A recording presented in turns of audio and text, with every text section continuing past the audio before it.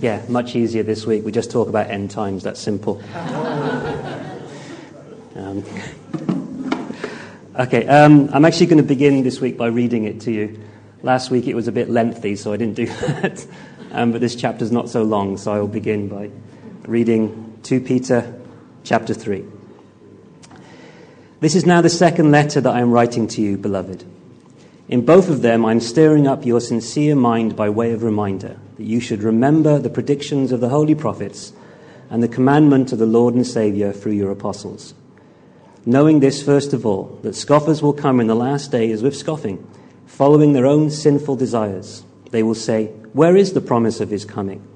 For ever since the fathers fell asleep, all things are continuing as they were from the beginning of creation."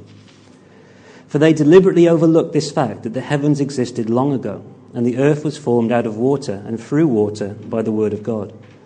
And by means of these, literal translations, often the English leave a lot to desire for. Where was I?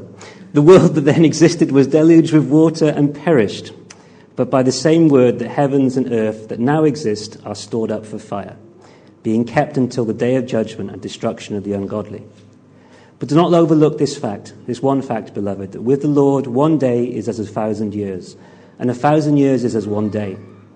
The Lord is not slow to fulfill his promise, as some count slowness, but is patient towards you, not wishing that any should perish, but that all should reach repentance. But the day of the Lord will come like a thief, and then the heavens will pass away with a roar, and the heavenly bodies will be burned up and dissolved, and the earth and the works that are done on it will be exposed. Since all these things are thus to be dissolved, what sort of people ought you to be, in lives of holiness and godliness, waiting for and hastening the coming of the day of God, because of which the heavens will be set on fire and dissolved, and the heavenly bodies will melt as they burn. But according to his promise, we are waiting for the new heavens and a new earth in which righteousness dwells. Therefore, beloved, since you are waiting for these, be diligent and be found by him without spot or blemish and at peace. And count the patience of our Lord as salvation, just as our beloved Paul also wrote to you according to the wisdom given to him, as he does in all his letters when he speaks in them of these matters. There are some things in them that are hard to understand, which the ignorant and unstable twist to their own destruction, as they do the other scriptures. You therefore, beloved, knowing this beforehand, take care that you are not carried away with the error of lawless people and lose your own stability, but grow in the grace and knowledge of our Lord and Saviour, Jesus Christ. To him be the glory both now and to the day of eternity. Amen. Okay, so this morning we're looking at the final piece of the puzzle when we're looking at 1 and 2 Peter, the final chapter of this letter and both of Peter's letters. So just very, very quickly, recap of last week. Remember what we talked about last week of how this is actually quite a difficult little letter with lots of controversial bits and people not really understanding the background. But basically it's Peter's words, Peter's ideas, whether written directly by him just before he died or by somebody else later on. But it's Peter's ideas, it's Peter's words, Peter's teaching. Written to these guys, remember, from, what is it again, the list? Pontus, Galatia, Cappadocia, Asia, and Bithynia. So these 5 Roman provinces in what is now Turkey. Essentially, like I said last week, this is where Paul and Peter did a lot of their ministry work in this region. And these churches seem to be facing both persecution from the outside and a possible problem of heresies growing up on the inside. So they have problems outside and they have problems inside. They're mostly Gentile Christians, but they know a lot about Jewish stuff because of their teaching and because of their and because of their leaders. A lot of what this letter is about, if you remember, is this idea of passing on tradition, passing on the truth from the apostles to the next generation. That's not just Peter. A lot of them are dying, and that truth has to be passed on. And so the letter focuses on where do you get your truth from, and also what is the fruit of the truth that you follow. So the source and the fruit of the truth is focused on. And this emphasis on godly lives. Like I said last week, we actually did the application for the whole letter the first time, the first in 2 Peter 1, because that's the whole point of this letter, is you live godly lives. Whatever the actual interpretation of chapters 1, 2, and 3, the practical application for us is exactly the same, is live godly lives. So that's the main point of this. And that's, as we said last week, very relevant today when we talk about what is truth. Okay, that was a very quick recap. So this is the third chapter. You remember the first chapter, passing on tradition from the apostles, passing on truth from the apostles, and therefore living godly lives. Second chapter, don't follow the heresies by the false teachers, and you can tell you shouldn't follow them because they live ungodly lives. And this final chapter is about waiting for judgment. And how do you wait for judgment? You live godly lives. That's the point of it. So that's the conclusion done already. Whatever I say from now on, the conclusion is, what do we do? Amen. I can finish now. So there's this final part, waiting for judgment. Now, first question I suppose we should ask is, what judgment? Because we've just looked at in the second chapter, Peter talking about how these false teachers are going to be judged very soon, it seems like. So it might seem, on the face of it, that Peter is just talking about the same thing. He's carrying on. It could be, you could say it like Peter is saying, these guys are going to be judged because God has judged them in the past. But some will say, oh, when will he judge them? And but the terms that Peter uses kind of expands this idea of judgment. He's not just talking about the judgment he's just talked about. He's not just talking about these false teachers that are going to get it. The language, the Old Testament kind of big picture language he uses seems to see that he's actually talking about the judgment in that sense. What we would call the second coming, the final judgment, the end times, eschatology, all those fancy words that we throw about. And 4 words in particular he uses, or 4 phrases. The first one is the promise of his coming, or the promise of his presence. The second one, day of judgment. Third one, day of the Lord. And the fourth one, day of God. Now, those last 3 in particular are very much like Old Testament language. They're very similar to phrases you see in the prophets when talking about coming judgment. In particular, there's an expression that you see throughout the prophets, the day of Yahweh, or translate, the day of the Lord, as it would be in our Bibles. This idea, which begins in Joel and then expanded in other prophetic books, this day of the Yahweh is coming, the day of the Lord is coming. It seems that the day of the Lord is any time that God kind of breaks into history. It doesn't necessarily have to be judgment. The Exodus is the day of the Lord, as is going into the Promised Land is the day of the Lord. But the fall of Israel is the day of the Lord. The fall of Judah is the day of the Lord. The exile is the day of the Lord. The judgment on the nations is the day of the Lord. But also, the return from exile is the day of the Lord. So it's both salvation and judgment.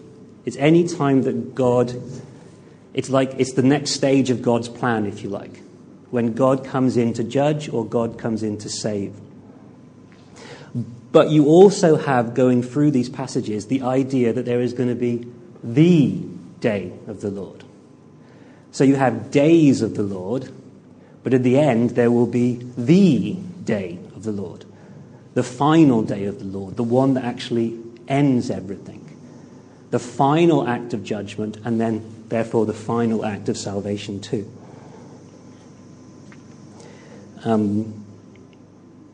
So it's going to be like, if you like, days, God's judgment in history and God's salvation in history, but also God's salvation at the end of history and God's judgment at the end of history. God judging particular nations in time, God judging all nations at the end of time.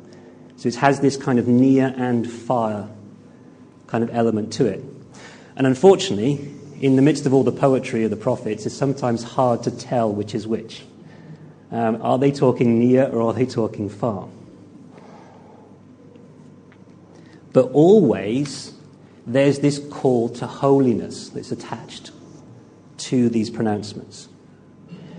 If you like, there are two messages within the Day of the Lord messages. The first one is to those who are loyal, to those who are following God, following the law, loving him, walking his ways. And the message is, stand firm, live in faith. Your salvation, your rescue is coming. But then there's another message. It's a warning to the disobedient Israel, to Israel who are not following the law, who are not following God. And the message is, repent, because judgment is coming. So basically saying, those of you who are living holy lives, carry on. You will be rescued. Those of you who are not living holy lives, stop it. Start living holy lives, because judgment is coming. And all the kind of the future predictions attached to the day of the Lord are all to do with that. It's basically saying to the loyal, stand firm, because in the future, I am telling you, you will be rescued. To the disloyal, repent and return to me, because in the future, this will happen to you. So even the prophecy, the prophetic prediction, is actually about the holy or non-holy lives of the people that God is talking to.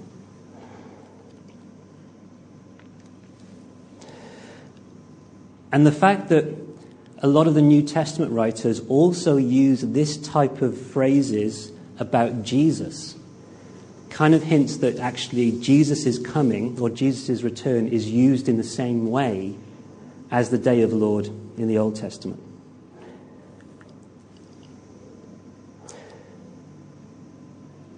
Jesus will judge the nations individually, but he will also judge all nations at the end of time. So it's kind of used in the same way as the day of the Lord.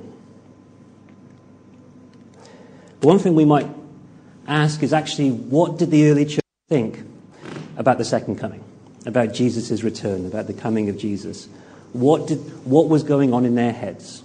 Like, it's different for us because 2,000 years has passed since all of these prophecies.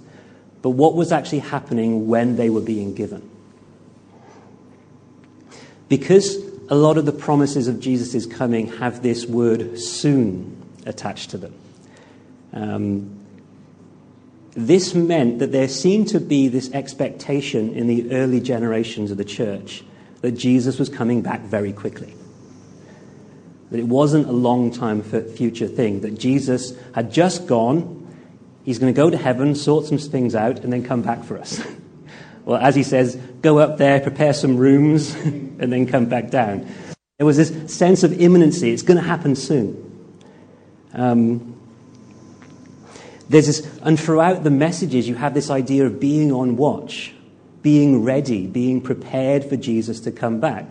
And so for the people being written to, they naturally thought, okay, that means that Jesus is coming back for me pretty soon.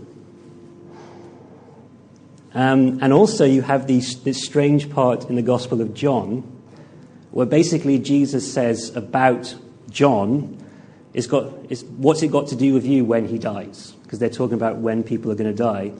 And he says, but people kind of misinterpreted Jesus' words to think that actually John would never die. And that actually Jesus would come back within John's lifetime.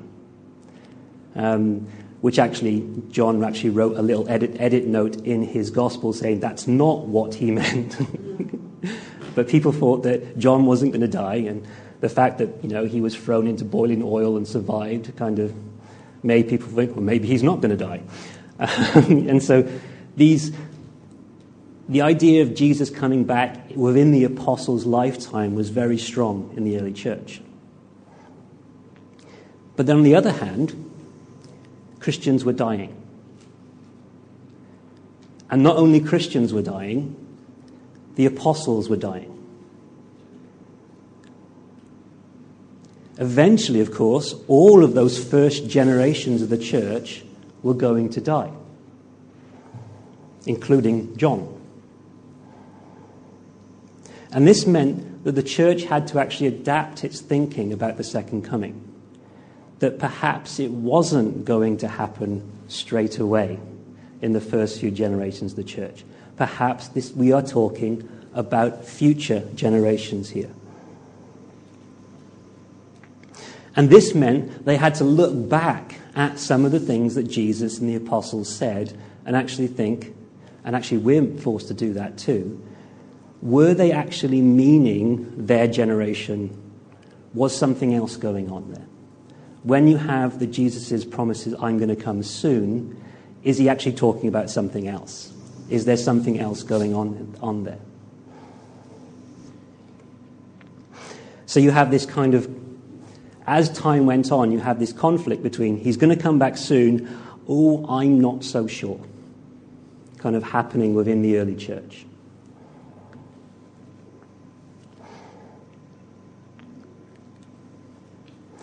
I think this kind of makes sense in the way that the actual apostles were using, and Jesus himself, were using the references to his coming in this same way that the prophets talked about in the Old Testament.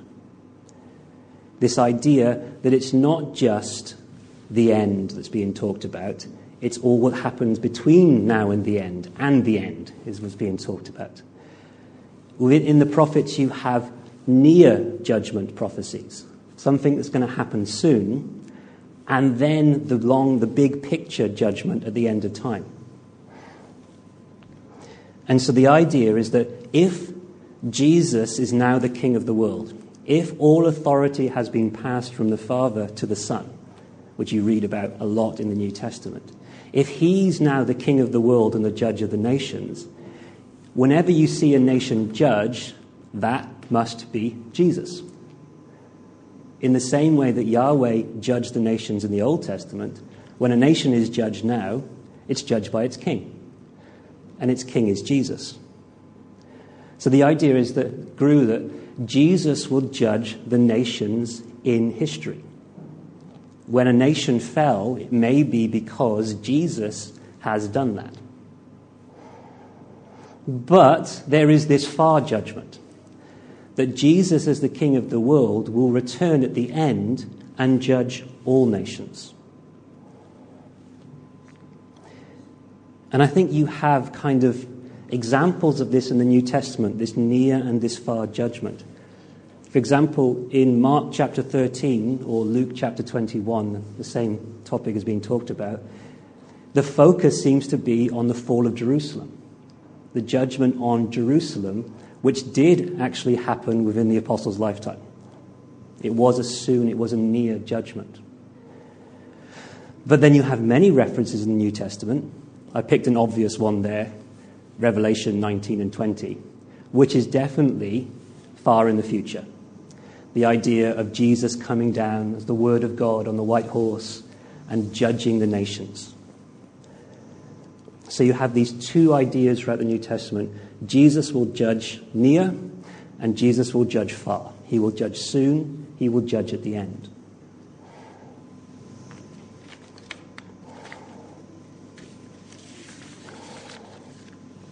So that's more of a way of background. But what is Peter talking about? I want to do a quick run through of what he's actually talking about here. And it might help if I'm on the right page. There we go. The first paragraph, he's talking about how God is both the creator and the judge of the world. He's saying, remember what Jesus said. Remember what the prophets said in the Old Testament. Remember what Jesus and the apostles said in the New Testament about these judgments and about the judgment. Now, people are going to come along and they're going to say, well, I haven't seen it happen yet.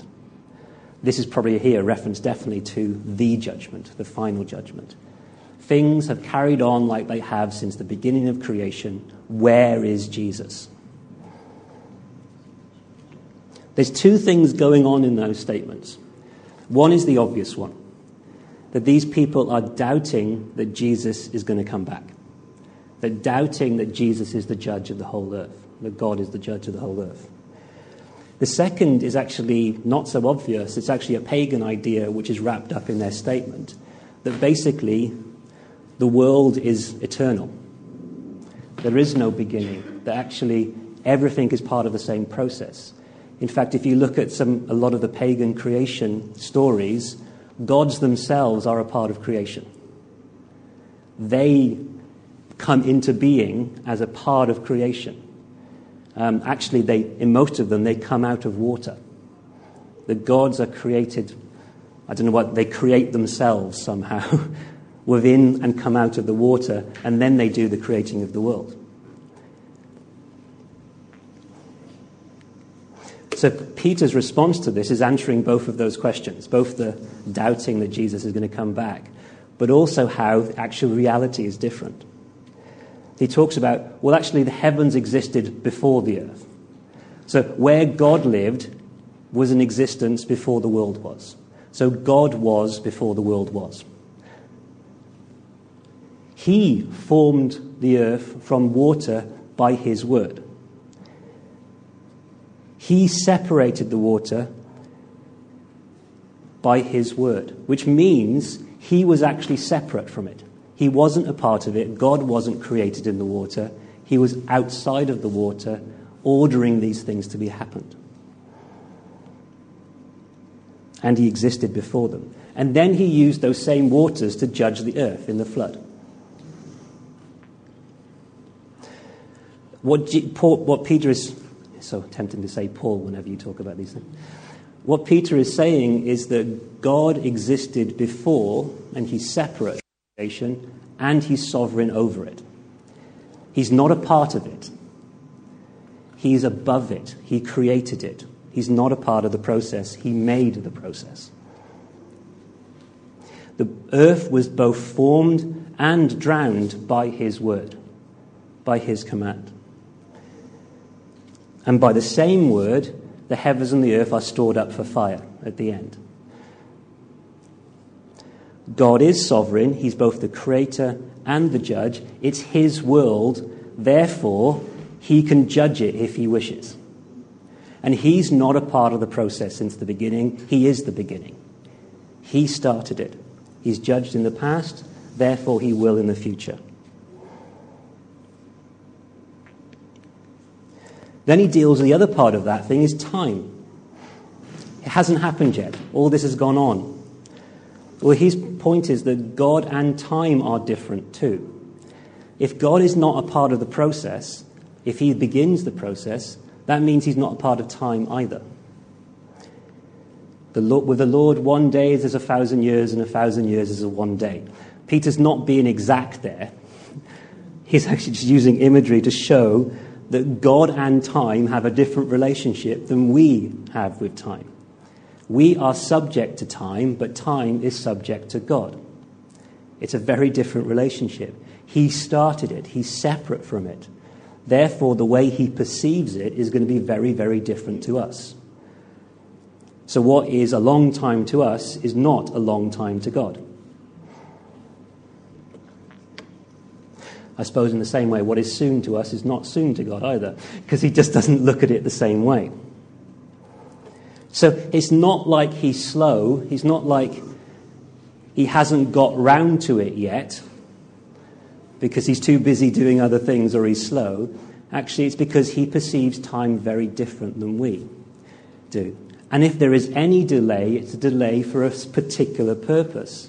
And the delay is that he doesn't want to kill everybody. The delay is he wants to give everybody a chance to repent, to live those holy lives. And when he does come, no one's going to know. It'll come like a thief. No one will know.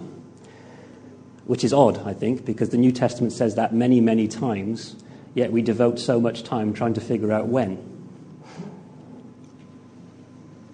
But then you get this idea again, the heavens and the earth will be burned and exposed. More on that in a second. Then Peter goes back to the main point. The application, the living godly lives. What do you do when you wait for all this to happen? How should you live as you wait? You wait, living a holy life, living a godly life. It says waitening and hastening the day. That's one of hastening there. I don't know what it says in your Bibles, but it's one of those very difficult to translate Greek words. Probably it should mean eagerly awaiting the end. The heavens will pass away, the heavenly bodies will burn and melt. Again, you have this burning idea. 3 times this comes up in this chapter, the idea of the heavens and the earth burning with fire at the end.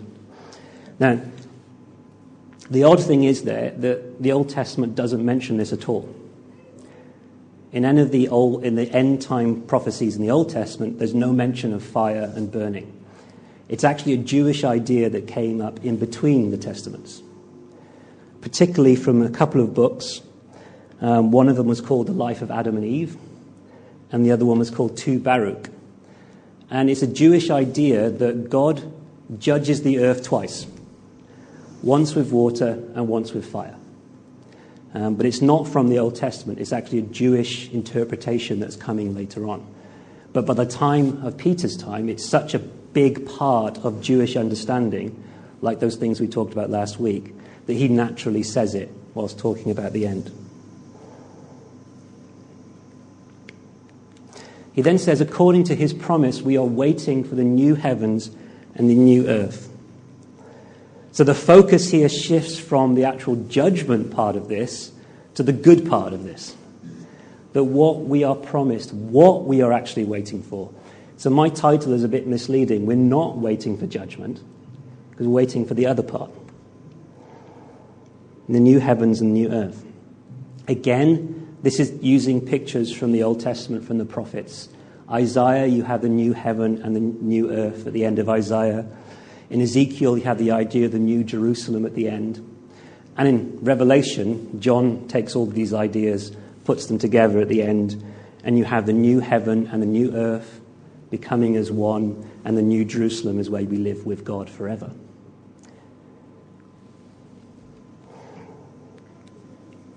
And his final point is, therefore, as you wait, grow in Christ. Be more like him. Whilst waiting, be diligent, without spot or blemish, and be at peace, remembering that the wait is good. The wait is good because the wait means you are going to be saved and more people will be saved. Just like Paul has already told you in his letters that the ignorant twist to their destruction like they do with the rest of the scriptures. And this is where you have one of the weirdest part of this letter is that Peter seems to say that people already think Paul is writing bits of the Bible. He compares Paul's letters to Scripture. If you want to know what those letters might be, you can maybe work out 2 of the provinces that Peter is writing to is Galatia and Asia. Paul has written a letter to the Galatian churches, and he's written a number of letters to churches in Asia. Ephesians, Colossians, Philemon, 1 Timothy are all written to these churches. He's also spent time with Mark in Rome. Mark was with Paul when a lot of these letters were written, so he knows about him through Mark. Also, because he's in Rome, he's probably aware of Romans 2. This is a couple of years after that letter was written to those churches. And he co-wrote his first letter with Silvanus or Silas, who also co-wrote 1 and 2 Thessalonians with Paul. So there's a lot of connections between these two men in terms of writing. So he may have known about 1 and 2 Thessalonians, Ephesians, Colossians, Philemon, 1 Timothy, and Romans. Maybe those are the ones he's talking to in reference here. That has got nothing to do with this. It's just a piece of trivia for you.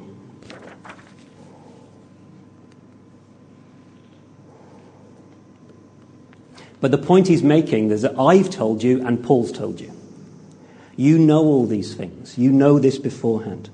You know what the truth is. You know how to live holy lives. Therefore, don't get pulled away by these false teachers.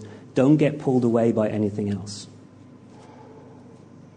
But grow in the grace and knowledge of our Lord and Saviour, Jesus Christ.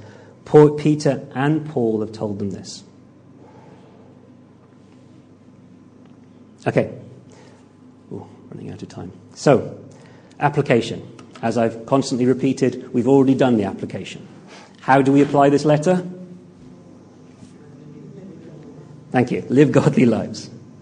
But as I was looking through this, I thought, I think one thing I want to focus on also as we end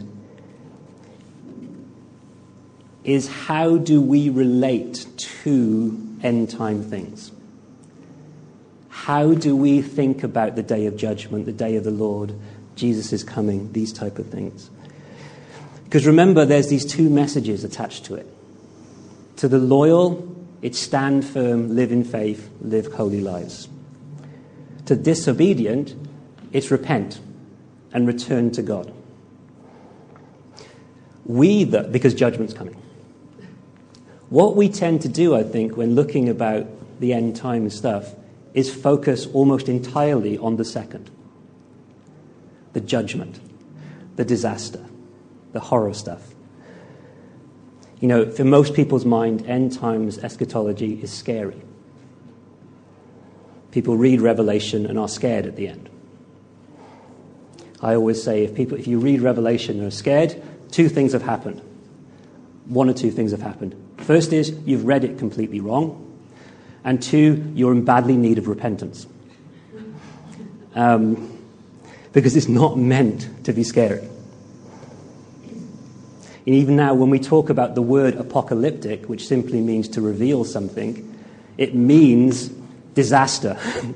We have apocalyptic movies.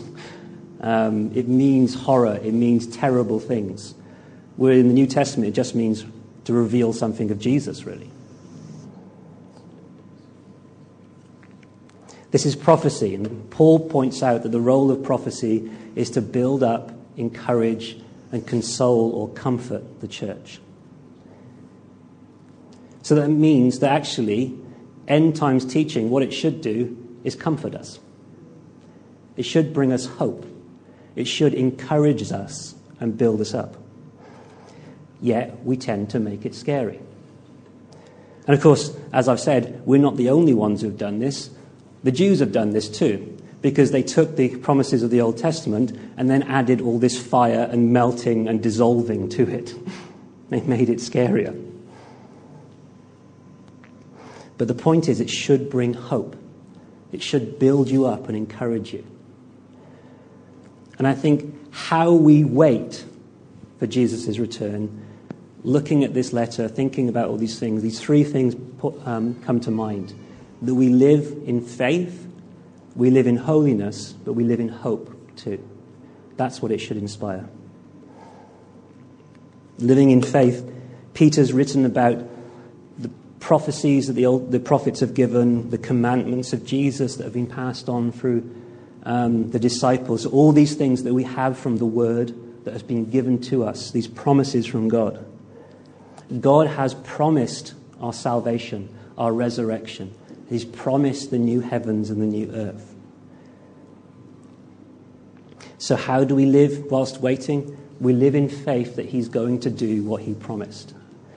That's what faith is, living, knowing that God will do what he promised us, believing in him, trusting him that he will give us these things. You know, we have faith that God will do what he promised. And that's how it began with Abraham. Abraham was reckoned righteous because he believed God when God promised him the impossible. And it's the same for us. We live in faith when we believe that God will do these great things for us. We live in holiness, as we've talked about all the way through this letter. To be blameless when he comes, Peter writes in 1 Peter. In this chapter, he talks about found by him without spot or blemish. The day of Yahweh was always this call to holiness. to be different than everyone else. That's what holy means, really. Holy means to be set apart. It basically means if you're holy, you're different. God is holy because he's different than anything else out there. And we are meant to be different, holy, like him. To be loyal to, but not just to be loyal to our King, but to live like our King. Whilst we wait for Jesus, we live lives like him. This came to me as I was writing it. It's like, we are Jesus to the world until Jesus comes to the world himself. Until he comes to the world, we do. By living like him, by being his body on earth, by living these holy, different lives like our King. But above all, I think we live in hope. I mean, that's why these type of teachings shouldn't scare us, but actually should give us great hope. That's their purpose. Peter writes of the promise of the new heavens and the new earth. This is our hope. The hope we have, the hope of Christianity, is the new creation. It's resurrection and all that it means. We live in the hope that even though we die, we will live again.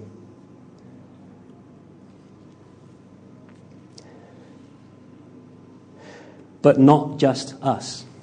It's not us that are only resurrected. It's the earth and the heavens itself. It's this idea of everything is made new.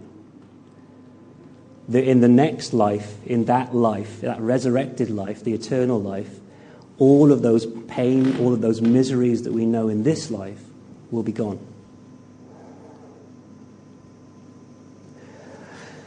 But not only that, as we look at kind of all of these end times messages together, and this is why I love the way the Bible ends as it does. It brings all of these messages together in Revelation. And in the end of Revelation, not only do you get a new earth and a new heaven, they actually become one thing. Heaven and earth become one. God comes home. I mean, that's the bigger picture. When Jesus comes home, it's not just the second coming of Jesus to judge the nations.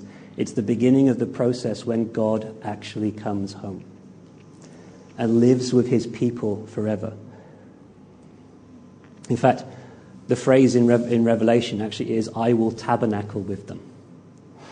It's like the picture is that God, just like in the Israelites, is going to set up his tent in the middle of our tents in a big camping trip.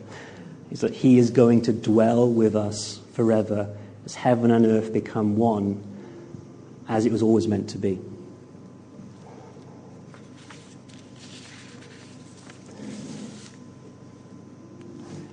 So to end, I want to read not 2 Peter, but what is possibly my favourite bit of the Bible. In this idea that these things are not scary, Revelation for me is one of my favourite books because it's the least scariest book in the Bible, because it's the most hopeful book in the Bible. And it's my go-to devotional book. Like if I'm ever reading the Bible in worship, like 9 times out of 10, it's going to be Revelation, because of this sense of hope, this sense of worship, and this ultimate sense of Jesus' victory and how much I can trust him. So I just want to read you this part.